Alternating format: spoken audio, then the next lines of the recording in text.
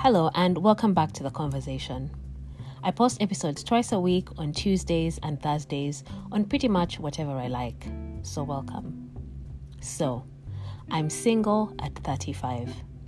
Cue the wailing and gnashing of teeth worthy of a biblical tragedy. Bambi Kentaro, she's still not married. What happened?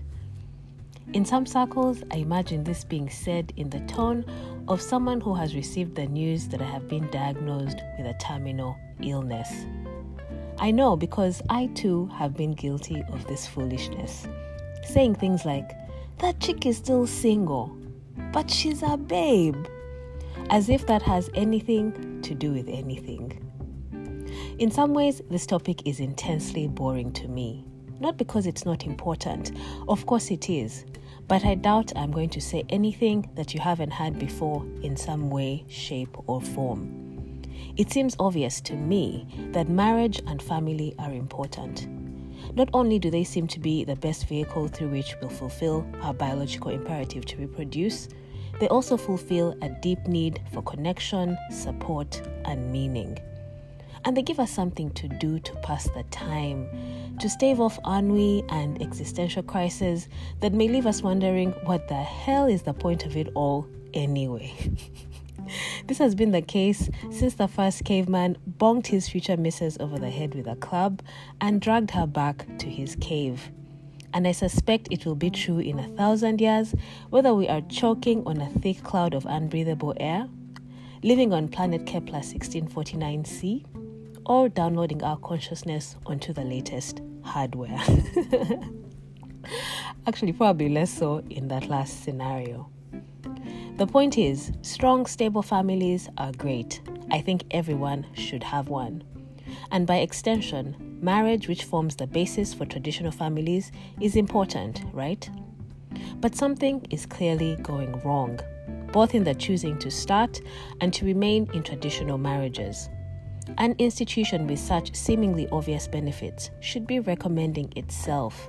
It shouldn't need such a slew of PR, and once you are married, so much secrecy, putting up with, and general confusion that we often see. The whole process seems to be plagued with a whole host of problems, including a mismatch in supply and demand, unrealistic expectations, and a divergence in the evolution of what men want from women and what women want from men.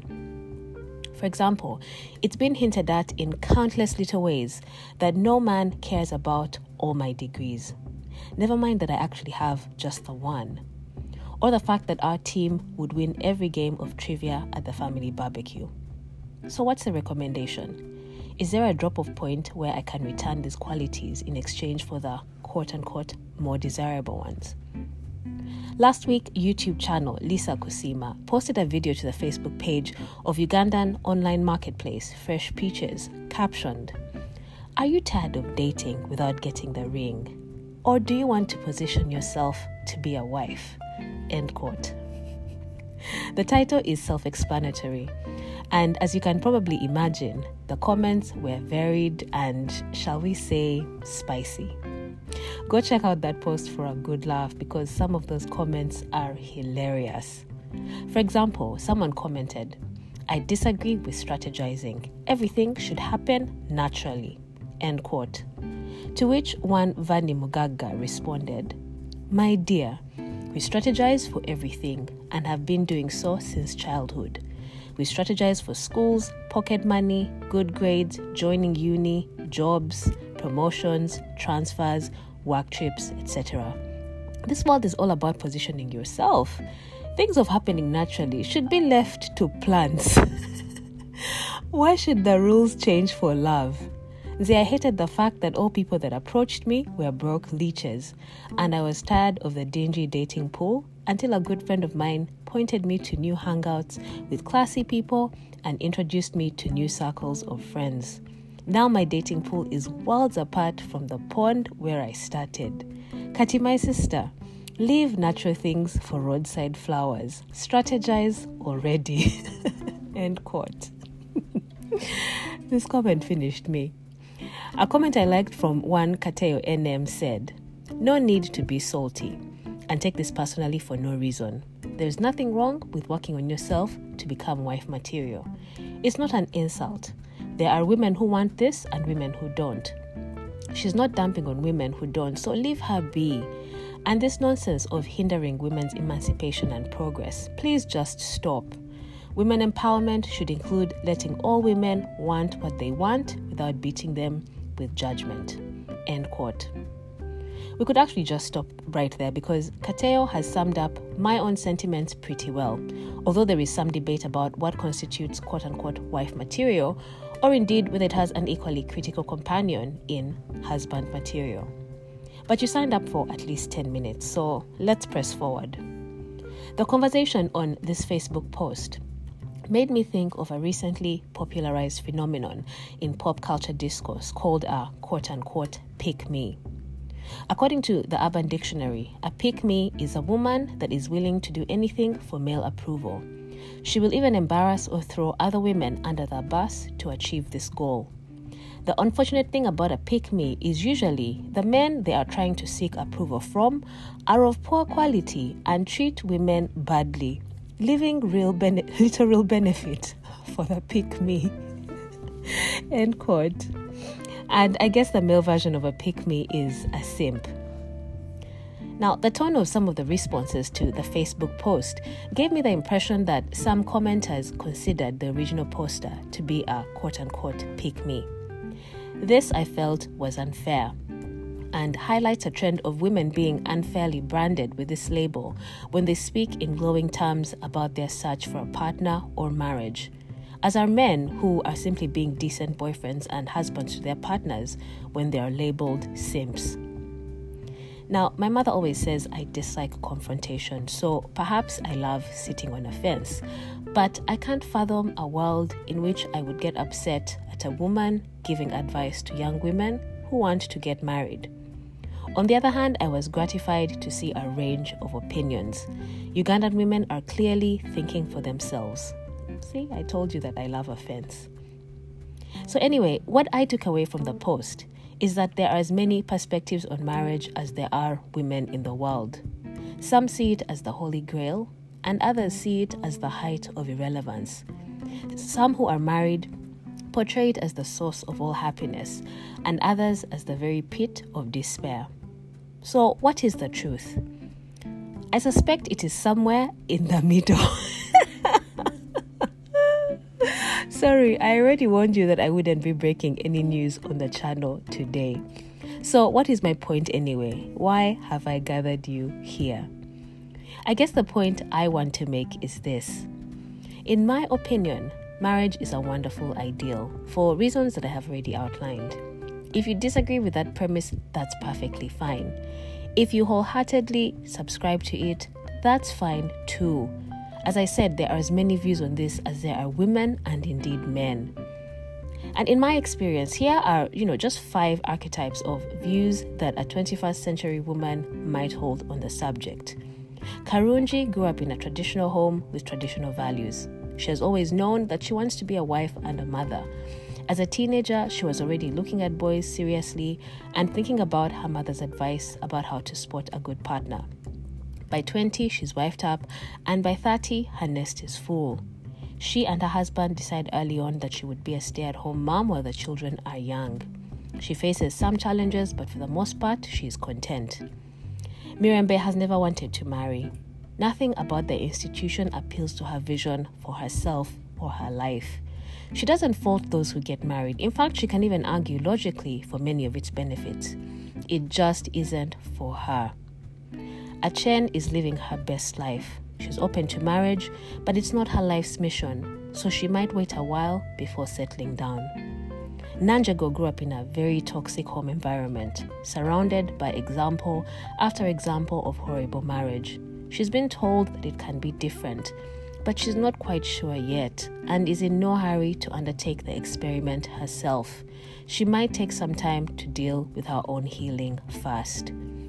Natukunda has always wanted to get married, but she also has other interests. She's watching that biological clock because she definitely wants children, but she also wants to find the right partner. Atim has no interest in men. when the girls were screaming about some cute boy, she never ever understood why. I could be any of these women. What does it matter? All these paths are valid. Men often rail against being held to one impossible standard. So this variety of women should be good news. Women are a varied and complex group. This shouldn't distress anyone. Whatever flavor of woman you want, there she is. Career woman, a stay-at-home mom, a homemaker, a free spirit, and any number of combinations and permutations of a whole host of qualities. The challenge, I think, comes from the perception that women want it all. Some of them want a career, but they also want a rich husband to give them money. Perhaps. But is this so strange? Men want a beautiful, voluptuous woman who can cook, clean, pray, breastfeed, looks good, is smart, is interesting, makes him laugh, but also knows just when the hell to shut up. We all want the sun, moon, and stars. This is not unusual. What is strange is trying to fit everyone into this cookie-cutter life that is no guarantee for success. My friends and I have a running joke about how, in an ideal world, picking a partner would be kind of like a game show called Build a Babe, in which you get to pick and mix all the qualities that you want. This is not necessarily about whether or not potential partners are good enough. I like to think it is a commentary on how complex choosing a partner can be, and even more crucially, growing with and nurturing that partnership. And therefore I say to anyone who gives a damn about my opinion on this, be true to yourself. Why hide because of what a stranger may say or think? If you really want to get married, say that. Shout it from the rooftops. Tell anyone who will listen.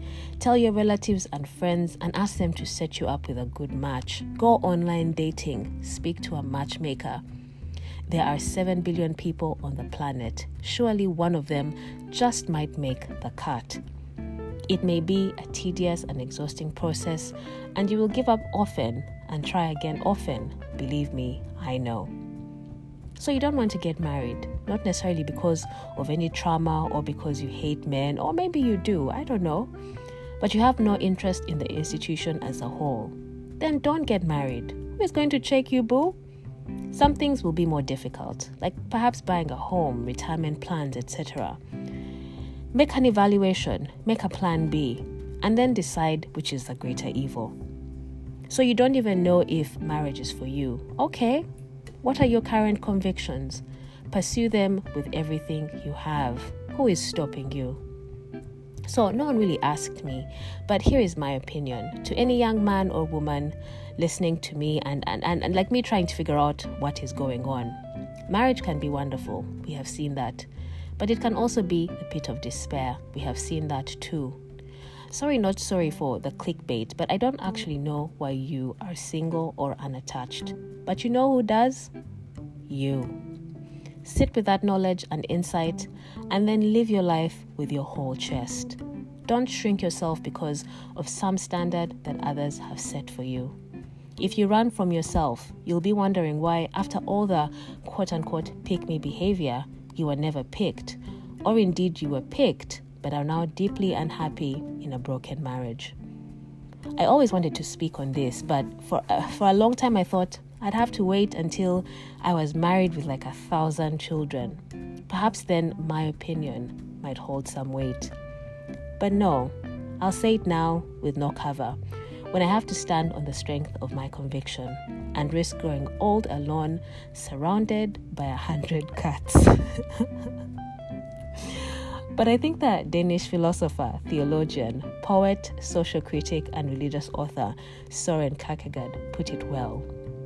Marry and you will regret it. Don't marry, you will also regret it.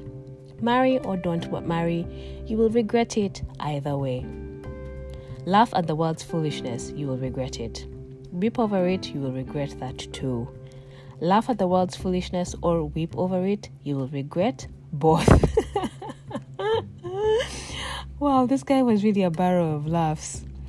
My guy Kierkegaard clearly loves a fence even more than I do. Well, to state the obvious, I think what Kierkegaard was trying to say is that it's not marriage itself or indeed being unattached that brings happiness or misery. It's all the work, all the living that you do around it that makes all the difference, or at least that's my own personal interpretation. Thanks for listening. Give us a like and subscribe to the channel if you enjoyed this episode, and follow me on Twitter at @Eskentaro to continue the conversation. I hope you'll be back for the next one. Goodbye for now.